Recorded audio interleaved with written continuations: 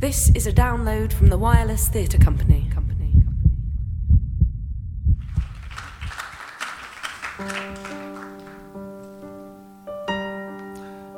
Welcome.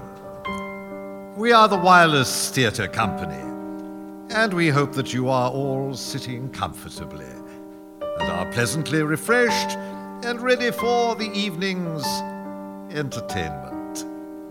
Before we continue, we do have a few small suggestions.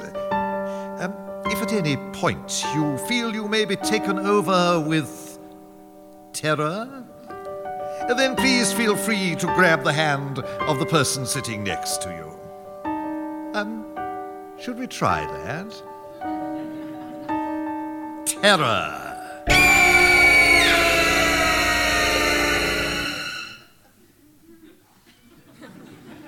Well done.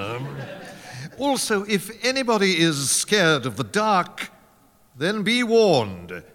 Blackness awaits you during this next experience. So, what are we dealing with here? Stories, of course, nothing but tall tales. And the inspiration for this evening's yarn comes from one of the greatest of all writers of horror, terror, gruesome and macabre tales, Edgar Allan Poe. You will be witness to this unique live event. We will be creating images in your minds with sound. So, if I suggest you think of a graveyard and imagine the stillness just for a moment. Now, close your eyes. Come with me towards the damp, mossy ground. A matter of a few yards ahead of you, you will see a small mound of earth start to stir. Without warning, a hand comes shooting out of the ground. Before you, you turn and you run, your heart beating out of your chest. The hounds of hell fast approaching, but you cannot run. Fear has you rooted to the spot. The head of a rotting corpse is thrust from the earth, emitting a blood-curdling scream. Well, if I were to tell you that this is all in your mind, now you can sit back while we tell you the story of Stotterston Hall.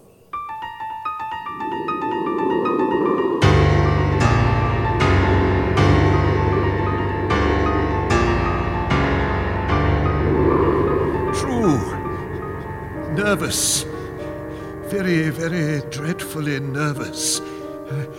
I had been and still am. But why will you say that I am mad? The disease had sharpened my senses, not destroyed, not dulled them. Above all, the sense of hearing, acute. I heard all things in the heaven and in the earth. I heard many things in hell. But then, am I mad?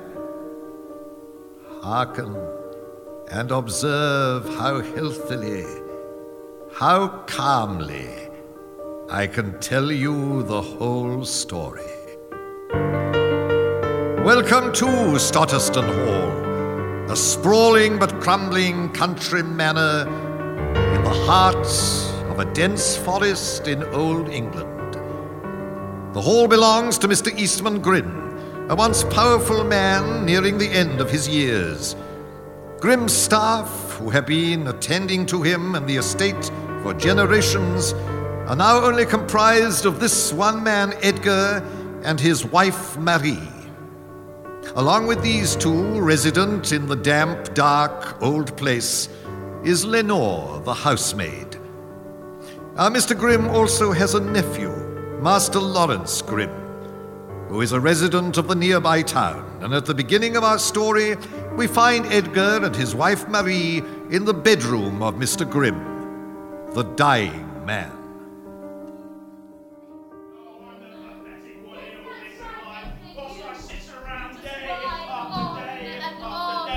listen to you go. I am on. simply stating a fact, Marie. The cat must go. That isn't a fact. It's a request, and one I shall roundly deny you. Deny me, eh? Along with my own life, a sense of dignity, and the comfort of a warm marriage bed every once in a while. You fawn over it tirelessly, Marie, and it's purring, for God's sake. Of course she purrs, you ridiculous man. She's a cat. If I'd wanted the company of a gigantic vibrating sack of hair, I would have let your sister move in.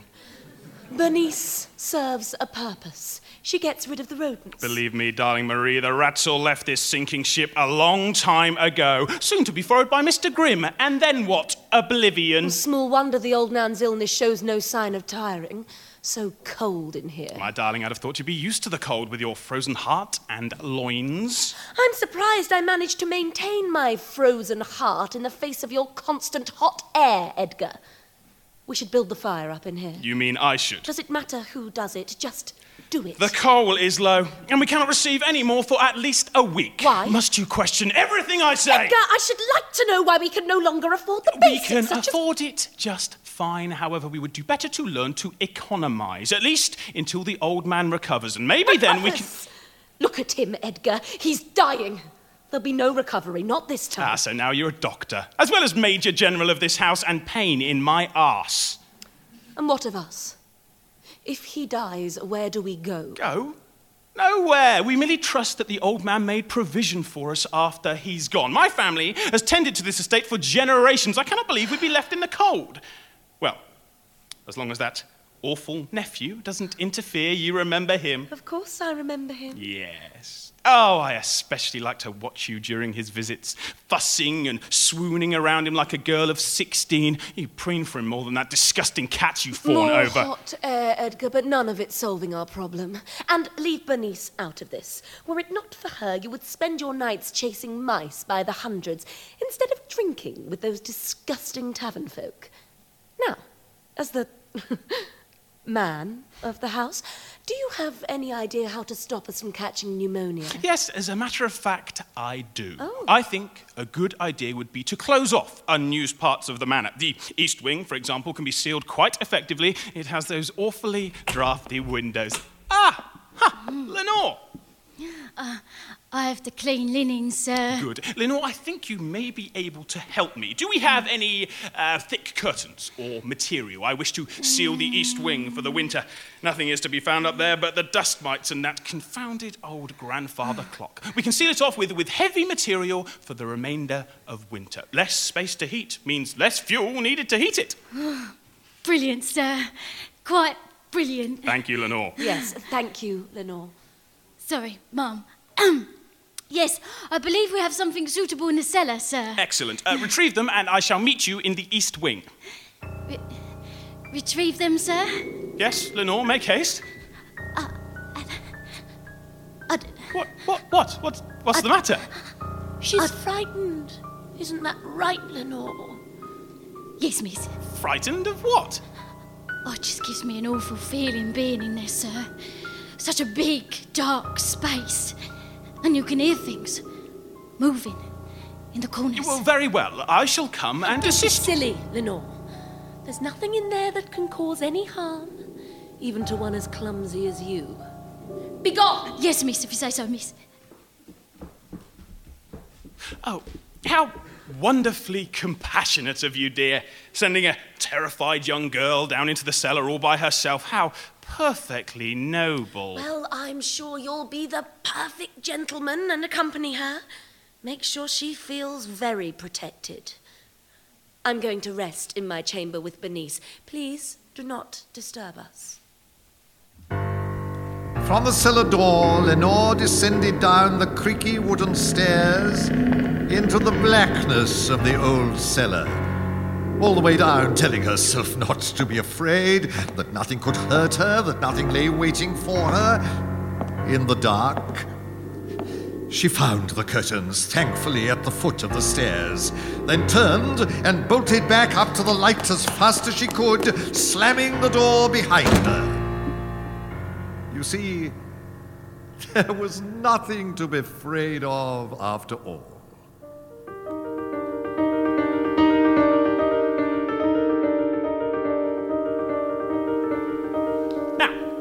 Lenore, if we start by sealing the shutters in the rooms, then we can hang those curtains over the entrance to the doorway.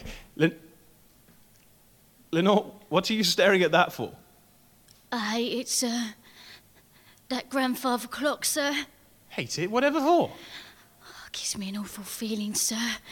Like it's trying to eat me. But you think the clock may be trying to eat you? Mm-hmm. Suck me into its big ears, sir.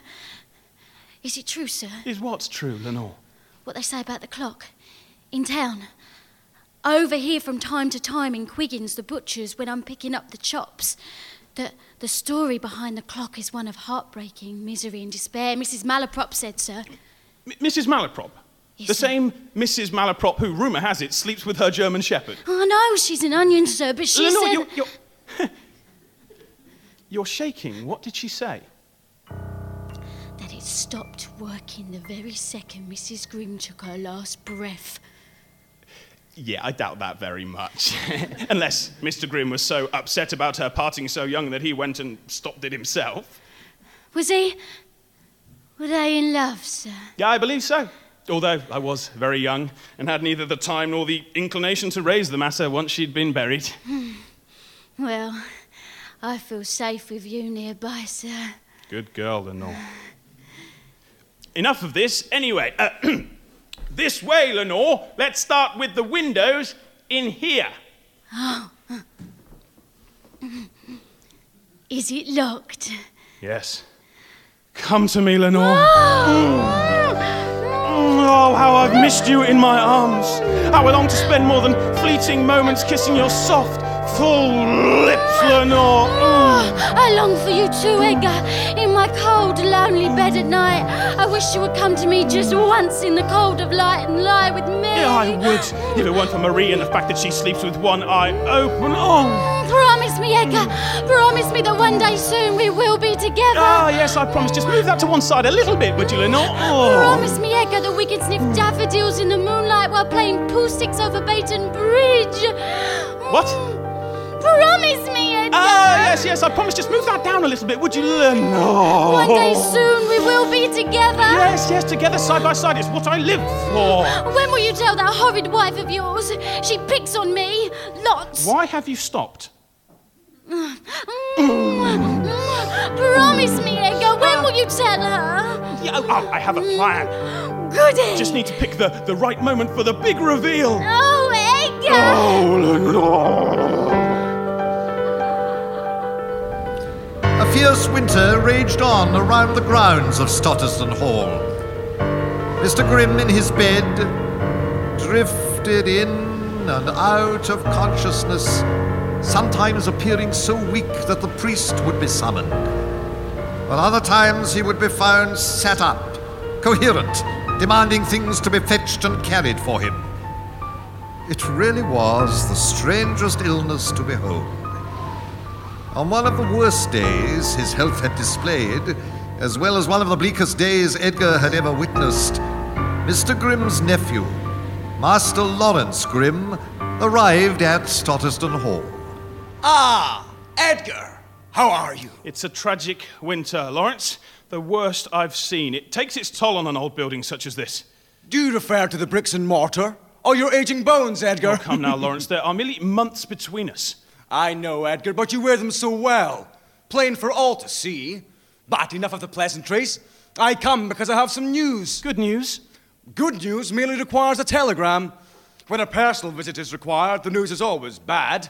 Ask any officer of the peace. A simple good or bad would have sufficed. Obviously, you yearn to show off the fruits of your expansive education. Or is that just expensive? One cannot put a price on one's education, Edgar. Yeah, you say that, however, I got mine free. I simply read the books in your uncle's library. Good for you. Unlike the news, which is bad. For you, that is. With every day, my uncle grows closer to death.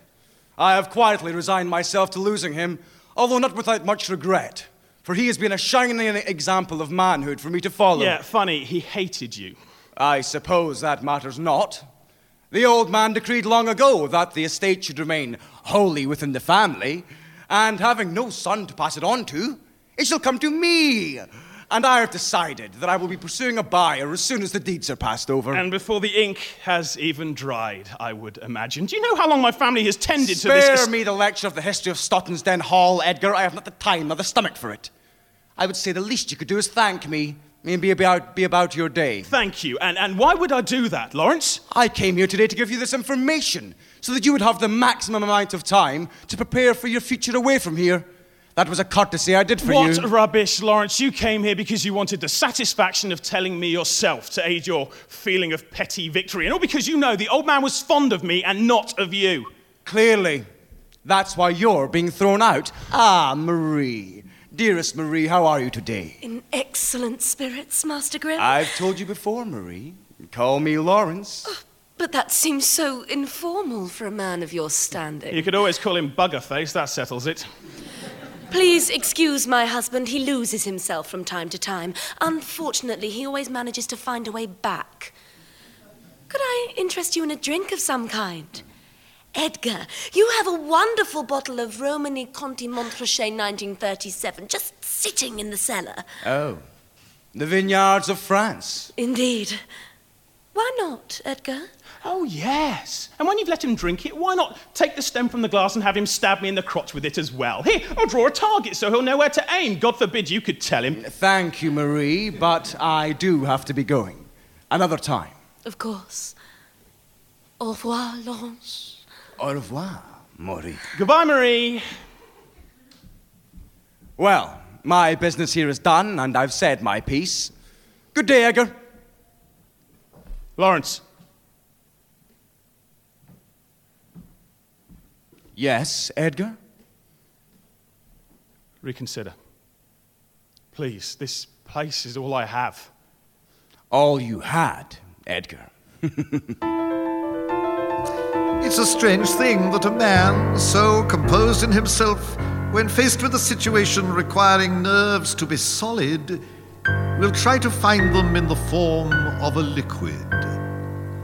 The local tavern was warm, and Edgar, though having no real friends, could find within its associations some comfort in anonymity. After drinking his fill of courage, Edgar made his way back to the estate. All I had razed this place to the ground, and none shall have it, not even you, Lawrence. His intentions were not clear even to him. Fantasies played around the edge of his sanity. And in the darkness of the kitchen, Edgar found a bottle of whiskey and the resolve to take his darkest fantasies to a place he never knew existed within him. The thanks I get. My family. Generations, you haggard old wolf. In the dead of night, Edgar, drunk, made his way to the old man's door. He slowly opened it to find him sleeping in his familiar way. Edgar closed the door, turning his back on the wheezing Grimm for a moment. Then, upon turning, oh God! Saw the old man, sat upright in his bed, his black vulture-like eyes staring at Edgar through the near-pitch darkness. The eyes spoke a truth that Edgar had dared not. A truth about Edgar's intentions of murder. Do not look upon me so, old man. You have pushed me to this. Stop looking at me! Edgar lunged forward, pushing the old man back down upon the bed. He grasped his throat and squeezed with all his might and Close rage. your eyes, you devil! The old man's eyes bulged, and his dry and cracked grey tongue took the form of an old dying serpent questing forward to find purchase on the air. None came. Edgar squeezed the life from the old man until there was no more. He then fell upon the body and wept. He knew not how long he lay there. But as he came to his senses, he realized that the night grew short. He had to act quickly. He took several personal items from the drawers and wardrobe, packing them into an old suitcase he found beneath the bed. What have you done? Ha! What have you done? All of you. He then dragged the body and the case to the cellar, to the most remote corner of the vast underground room. And there he dug into the earth a hole of some 5 feet in depth. He then, using the saw from the woodshed, cut the legs from the old man. Never had he seen so much blood. He wondered how the grey old man had kept it all within him. He threw the pieces of the man into the hole and covered him back over with earth. He then went to his study, lay down upon the reading chair, and fell into a deep sleep. When he awoke the next day, Bernice, the black cat, was staring at him. Oh, Lord, have mercy on me. What have I done? You must act quickly. Think, Edgar.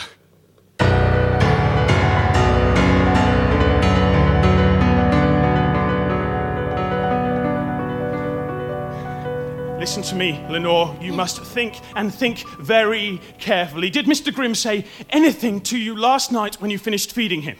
Not a word. Although, no. Although, what? Spit it out, Lenore. It may be of great importance. Well, when I was wiping his chin after feeding him the last of his broth, he said something. Well, what did he say? Well, I don't know. It was more like a mumble, really. Could have just been a bit of trap wind for all I know. Well, could you make the noise that he made? Well, I could try.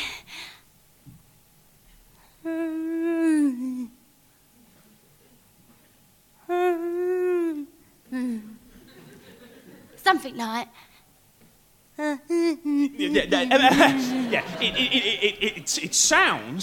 It sounds like thank you. Wouldn't you agree? Well, I don't think... I'm not asking you to think, Lenore. I'm asking whether or not you believe Mr. Grimm may have said thank you to you last night when you finished feeding him. Well, he may have. Right. So was there anything else? Anything at all? Or what about the surroundings? Well, all seemed normal, really. Blankets folded, old man in bed, fire blazing. Aha! You say the fire was blazing, Lenore. Well, it was. Now, earlier you said that you were downstairs preparing dinner for the old man before you took it upstairs to him. Now, I'd imagine for a period of about 2 hours at least. Well, it was Scotch broth. So he must have stoked his own fire while you were downstairs. The wily old fox. Anything else? No. Are you sure? Yes. Are you positive? Well, I think so, sir. What about in the next room? Oh, yes. Oh, I almost forgot. It's a little bit embarrassing, though. He'd left a little present in the bedpan. A little present? Oh, so how was that in its form? Normal, I suppose. A healthy one.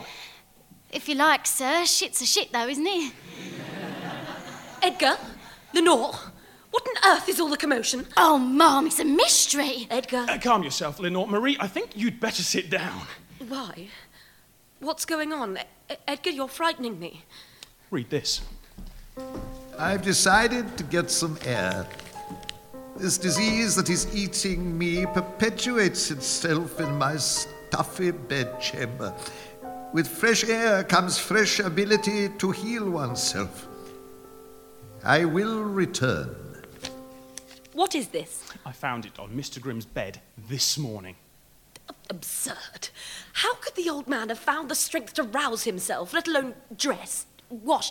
When did you find this? This morning. It's a mystery to us too, my Oh, dear. surely you can't believe It matters not what I believe, Marie. We have cold, hard evidence. Lenore has said that while she was preparing dinner last night, the old man must have stoked his own fire. Well, actually, that's not And that actually, he even said thank you to her, mistakenly, after she finished feeding him. Well- And on top of that, he left a little present in the bedpan, a healthy one. A healthy one? A shit's a shit, isn't it? He's been bluffing to us all along. Why? Why would he fake disease and pretend to be bedridden for months? This we have yet to discover. I'm sure he will come wandering in here any time soon and all will be revealed. Oh, fool, Edgar. If the old man has fled his bed out of sheer madness, then we have a duty to try and locate him immediately and to tell Master Lawrence at once. But my dear, what of the note? It is quite clearly in his hand. I took the opportunity to compare it to his ledger notes, just to be sure, and it is a perfect match. Huh. I'm sure there is an explanation, but please, let us fathom it out between ourselves before we involve the authorities. Very well. Right. I shall contact Master Lawrence nonetheless. If you must, dear. Edgar, Yes? you were in the tavern last night. Yes, why do you ask? All night? I really don't remember. I'll contact Master Lawrence. Edgar, Yes, Lenore? come here, Edgar. Not now, Lenore. Can't you see we have more pressing matters? Oh, what could be more pressing than me? Good question. Very little at times. Oh, I see. You no longer look at me the same way. You're making plans to remove me from your life, and after all the promises you made me, I'm heartbroken. I must go and write in my diary. Lenore, please. Nobody is being removed. I have a lot to think about in all this. Please do not add to my pressures. Look, I love you, my darling. And when all this is over, we will be together, I promise. Just let me get this other nonsense out of the way first. Am I still your little chicken stick? You're my little pumpkin dumpling chicken stick. No, Edgar! Oh, Lenore, let me take you up the south wing. No, Edgar! I must fetch the bucket and bed sheets for Mr. Grimm. When he comes back, I want him to have nice, crisp sheets to get into. You'll just have to wait. Besides, she's watching. I can feel it. One last kiss. There you go. Oh, Lenore.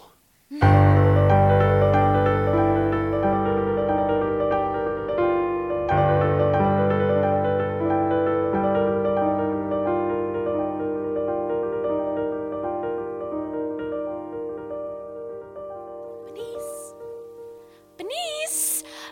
Ah, Lenore, have you seen Bernice? No, Mum. What are you carrying? It's my mop and bucket, miss. Mind yourself, the water's dirty from scrubbing the outhouse. Come here, Lenore.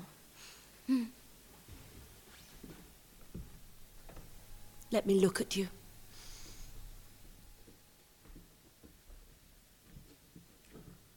Such a pretty face you have. Such a pretty, young, beautiful face. It's such a shame. Oh, what's the shame, Mum? Well, for a girl like you to be stuck out here alone, without the company of a man.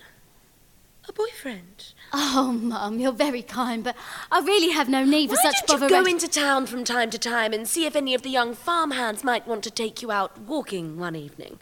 Oh, I went walking once with a farm boy, miss. He made me climb a tree with him because he wanted to show me a branch that was shaped like a cock.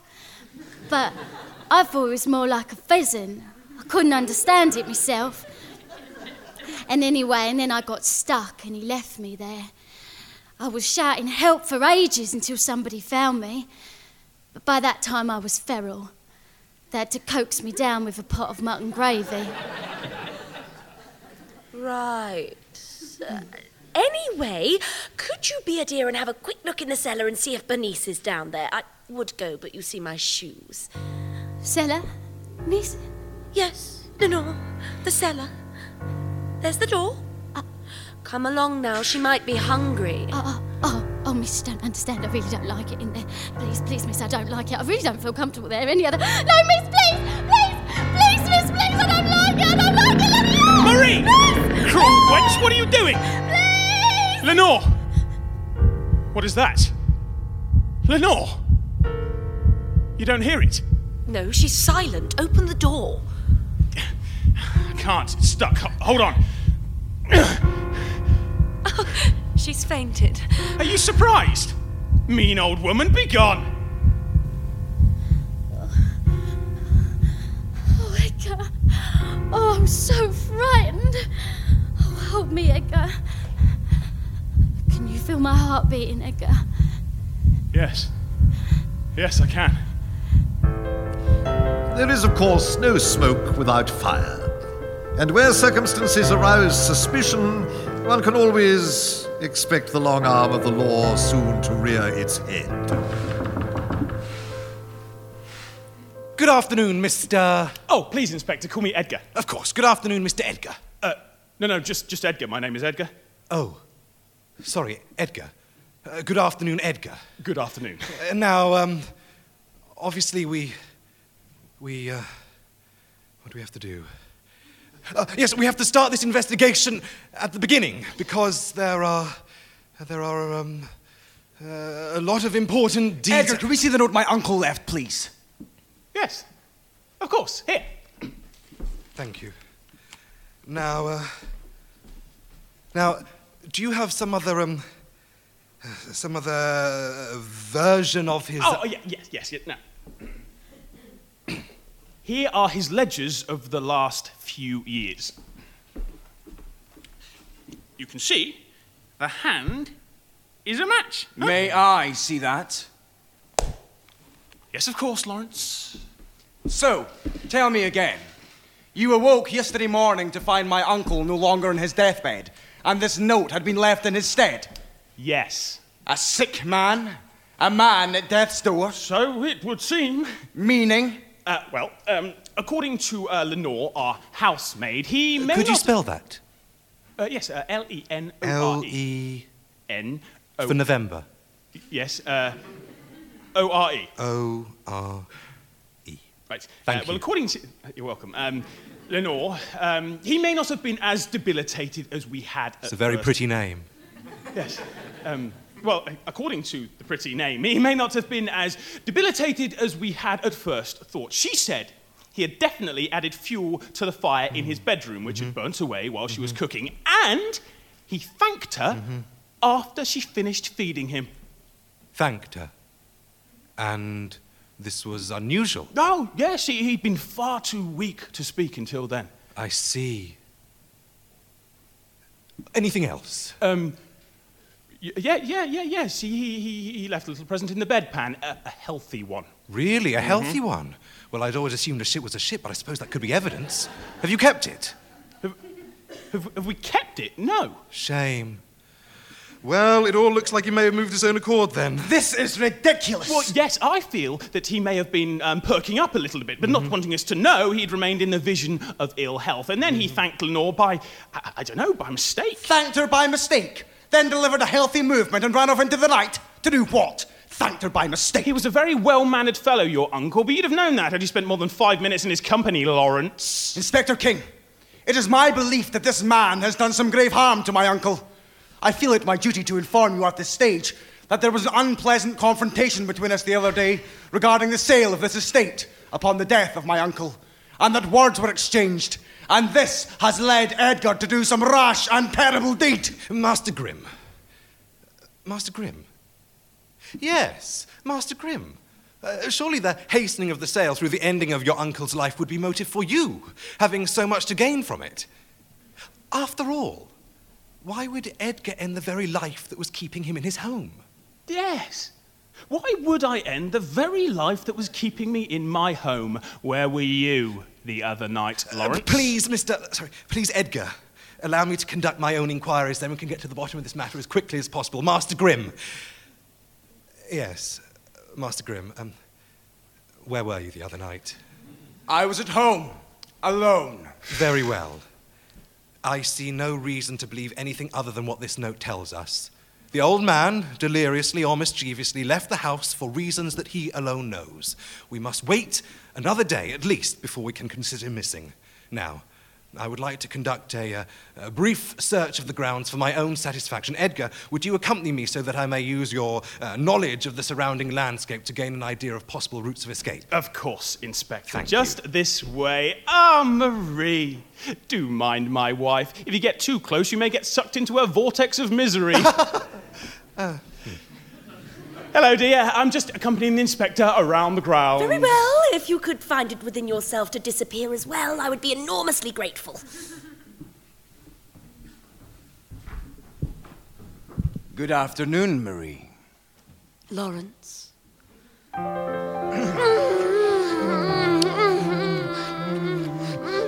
Oh, Marie. How my arms long to pull you close to me. My hands long to hold every part of you. I cannot live without you. Oh, Lawrence. Please continue.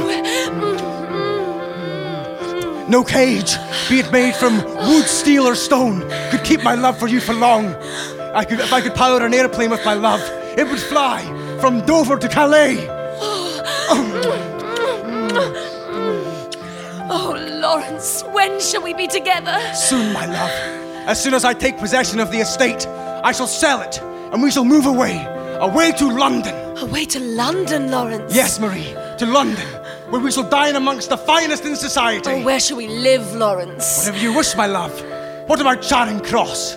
Or Regent's Park? Oh, Regent's Park. I like the sound of that name. So regal. You shall be my queen, Marie. Oh, Lawrence, take me. Take me here. Take me now.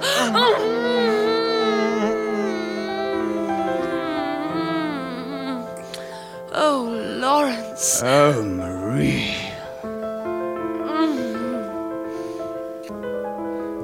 When Edgar was a young boy, he cut a pigeon's head off with a shovel. Now, you may believe that he did this out of spite, or worse, some kind of sinister thirst for murder, but he did not. He found the bird in some distress within the grounds of the estate. A car had struck the bird and broken its neck, and the bird lay on the ground, half paralyzed, short of breath, and very much dying. So Edgar took the shovel and brought a fatal blow down on the bird's neck, decapitating it. And at the moment of death, the bird's eye opened wide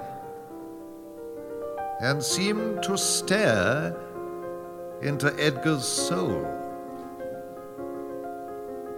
He ran away in tears, hiding in his room for hours, before his dear old mother was able to explain that he had done the right thing, and that she was proud of him.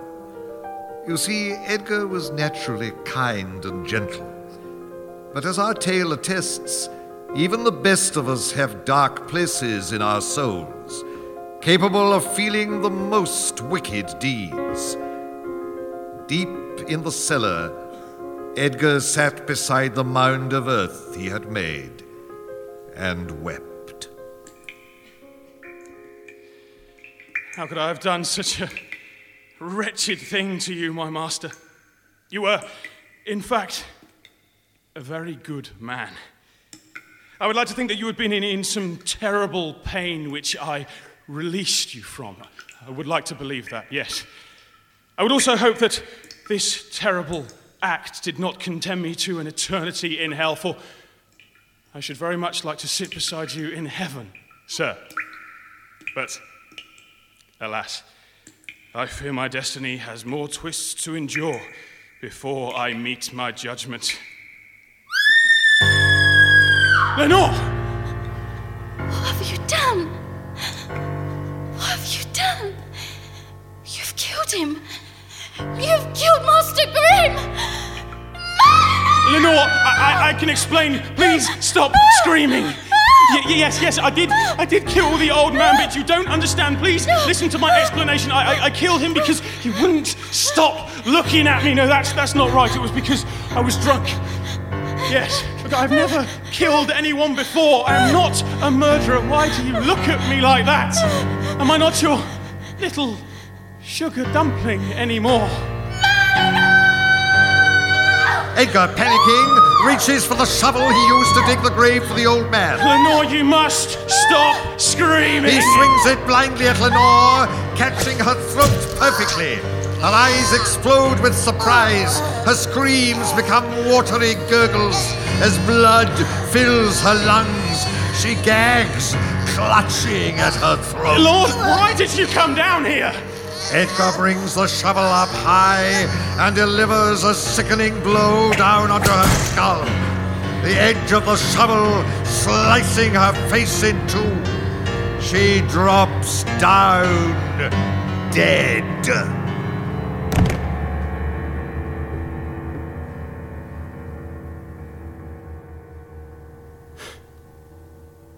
Why, Lenore? Why did you have to follow me? Lenore, you must never speak of this again. You must be silent.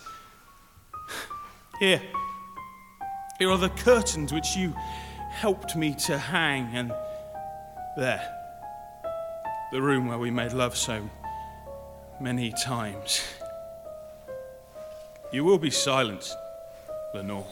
Edgar stops before the magnificent grandfather clock in the east wing. He pushes Lenore's broken body inside the huge cabinet of gears and pulleys and closes the door. He collapses, exhausted.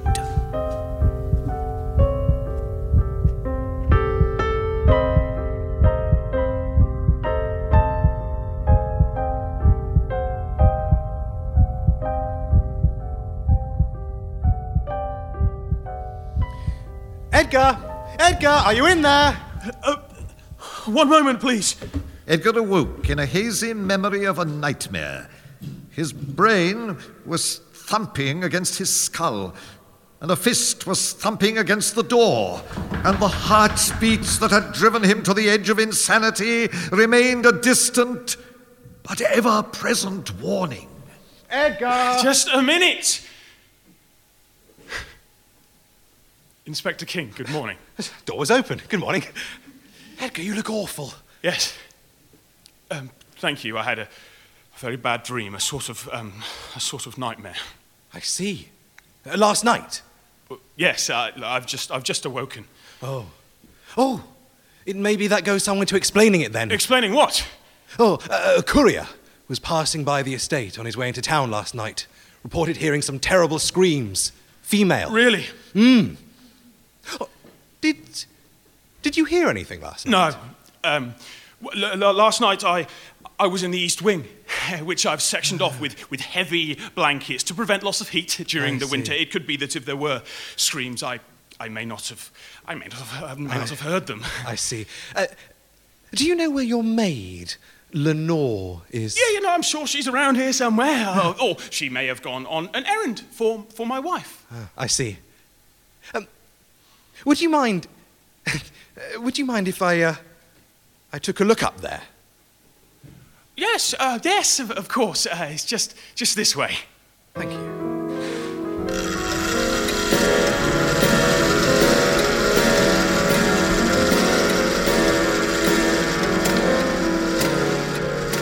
That is magnificent.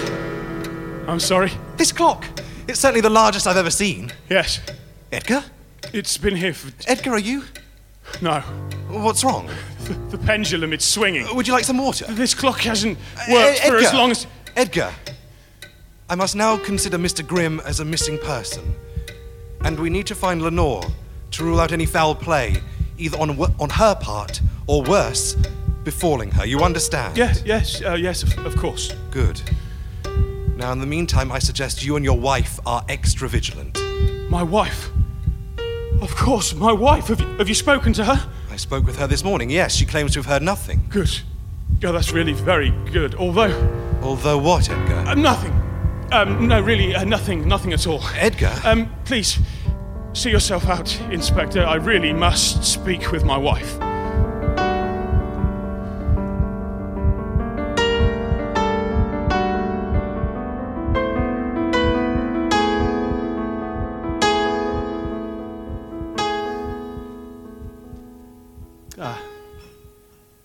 There you are, Marie.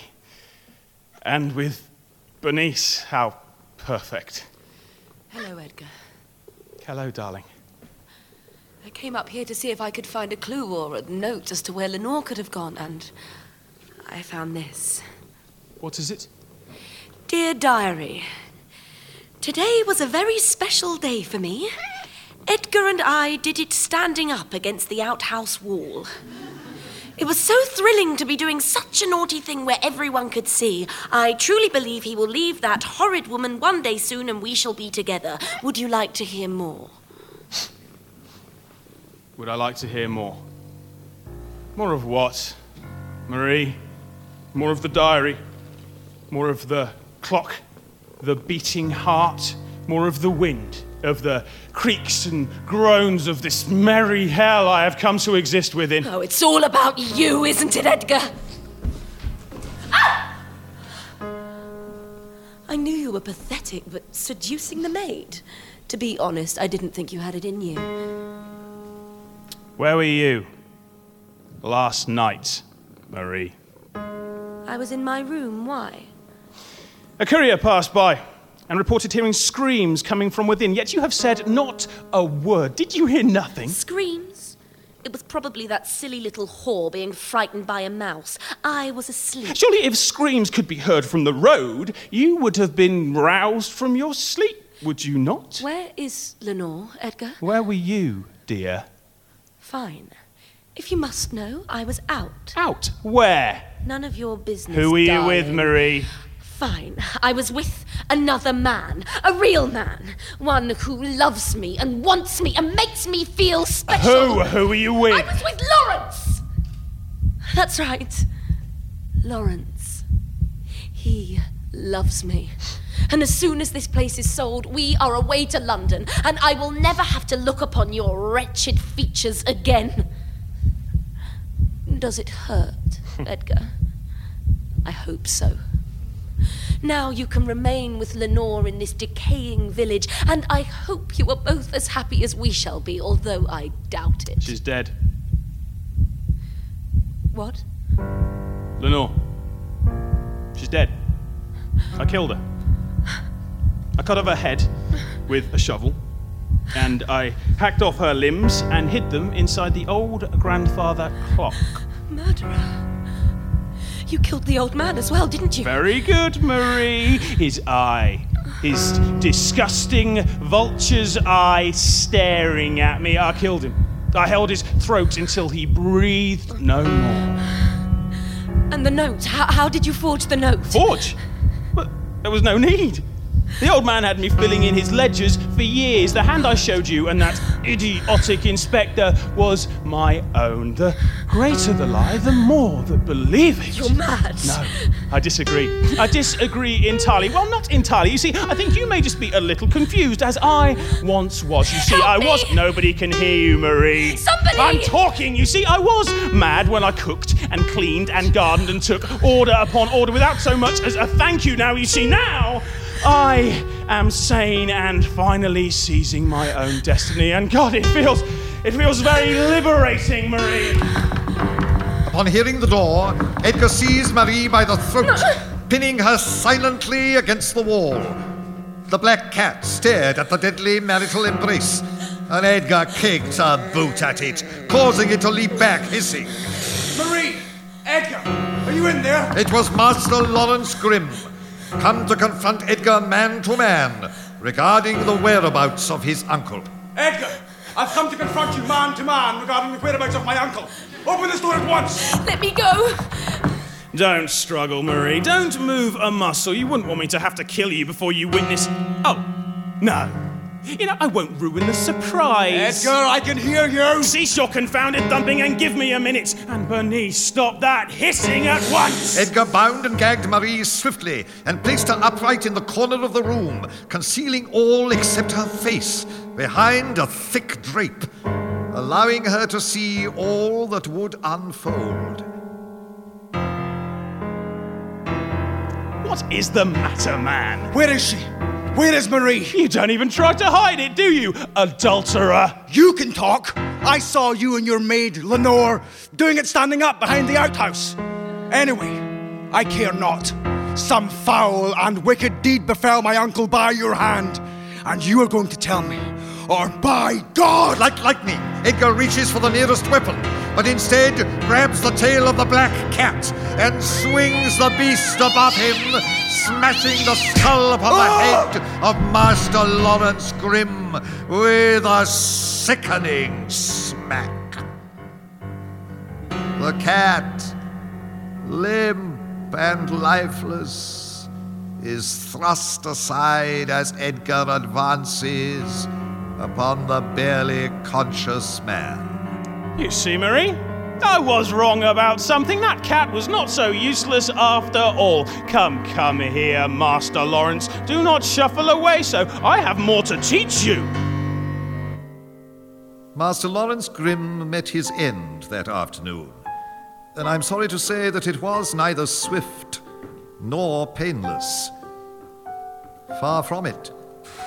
I cannot bring myself to relate the details to you here in this room, but I can tell you that it involved the leg of a stool and a length of rusty chain.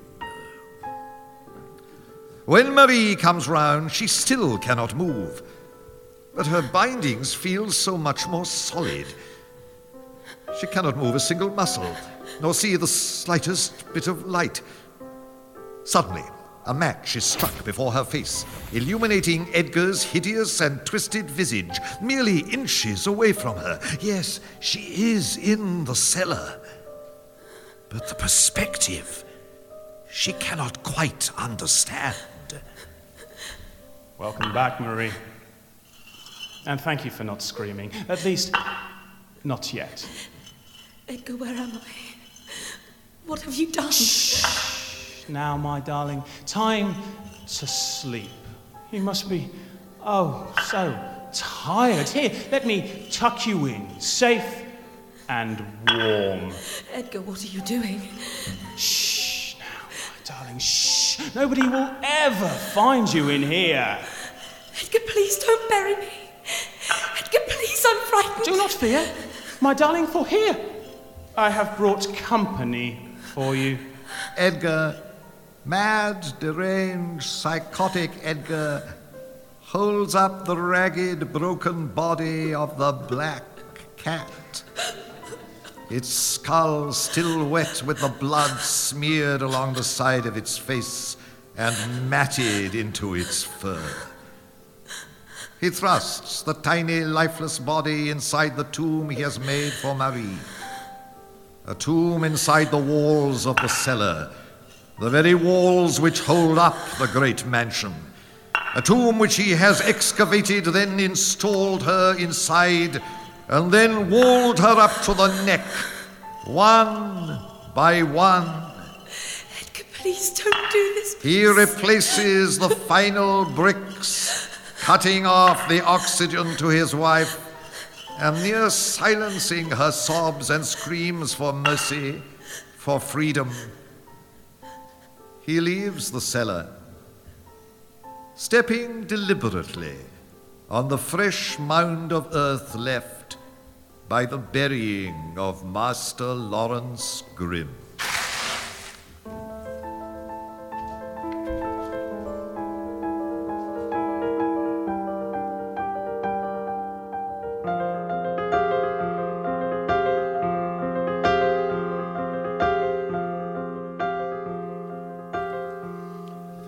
Edgar, open up. It's me, Inspector King. Why, good evening, Inspector King. What can I do for you? Good evening, Edgar. This is Officer Patterson. He's here to assist me with the search of the grounds. We are to leave no stone unturned. Yes, feel free to examine every nook and cranny, though I think you ought to know the mystery is all but solved. My wife absconded with Master Grimm. I imagine Master Lawrence, my maid Lenore, my wife, and the old man are together somewhere, though I know not where. Really? Well, that would certainly be a very neat explanation. All disappeared together. However, it would, of course, leave you with one question unanswered. Why? Why would they leave? I mean, if they wanted to be rid of you from their lives, why not just ask you to leave? You have no claim to this house, Edgar. Yes. Yes, of course. No claim at all. Now, I thought we might begin our search in the East Wing, if you don't mind.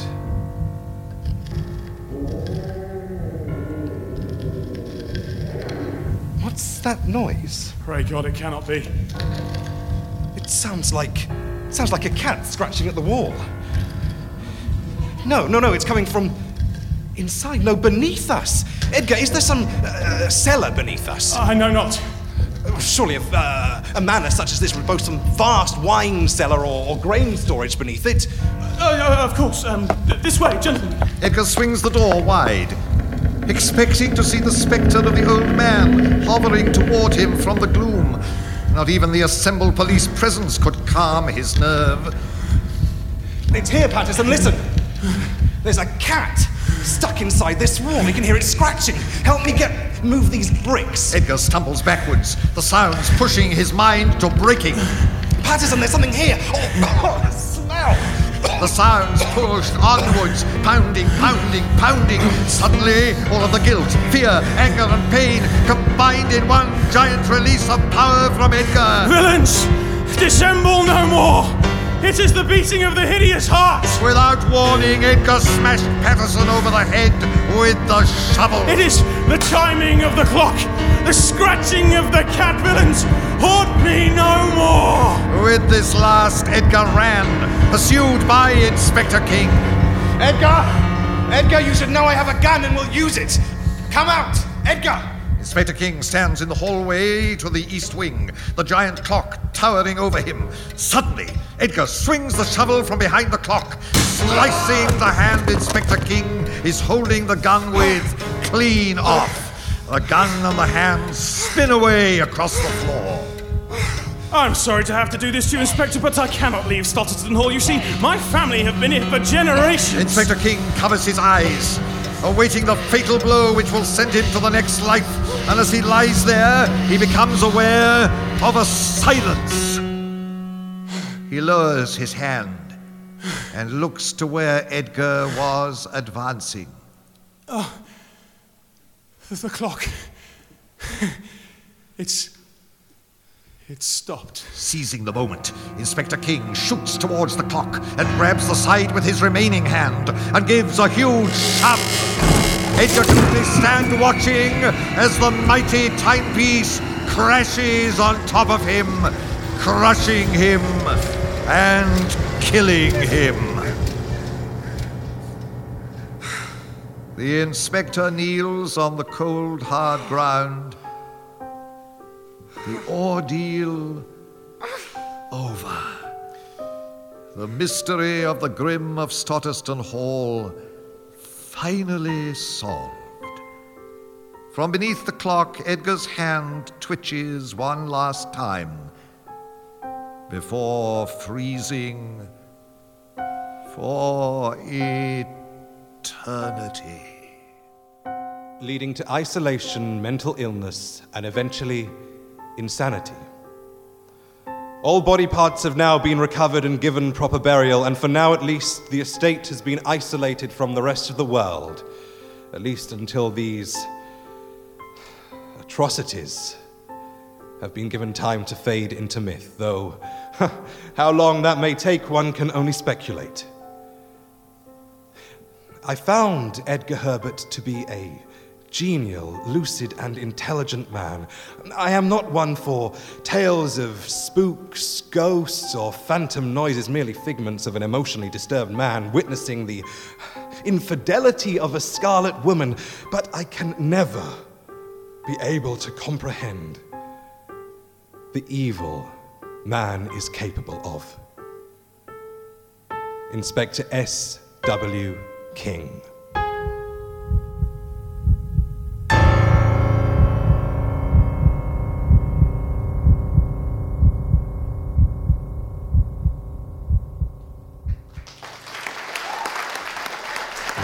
The Grim of Stotterston Hall was recorded in front of a live audience at Headliners Comedy Club, Chiswick. It was written and directed by Stuart Price, produced by Mariel Runacre Temple, and co-produced by Fran Kirkham. Edgar was played by David Beck, Marie by Jessica Dennis, Lenore was played by Leonie Hill, Master Lawrence Grimm was played by Andrew Glenn, Inspector King was played by Josh Cass, and our narrator was Knight Mantell.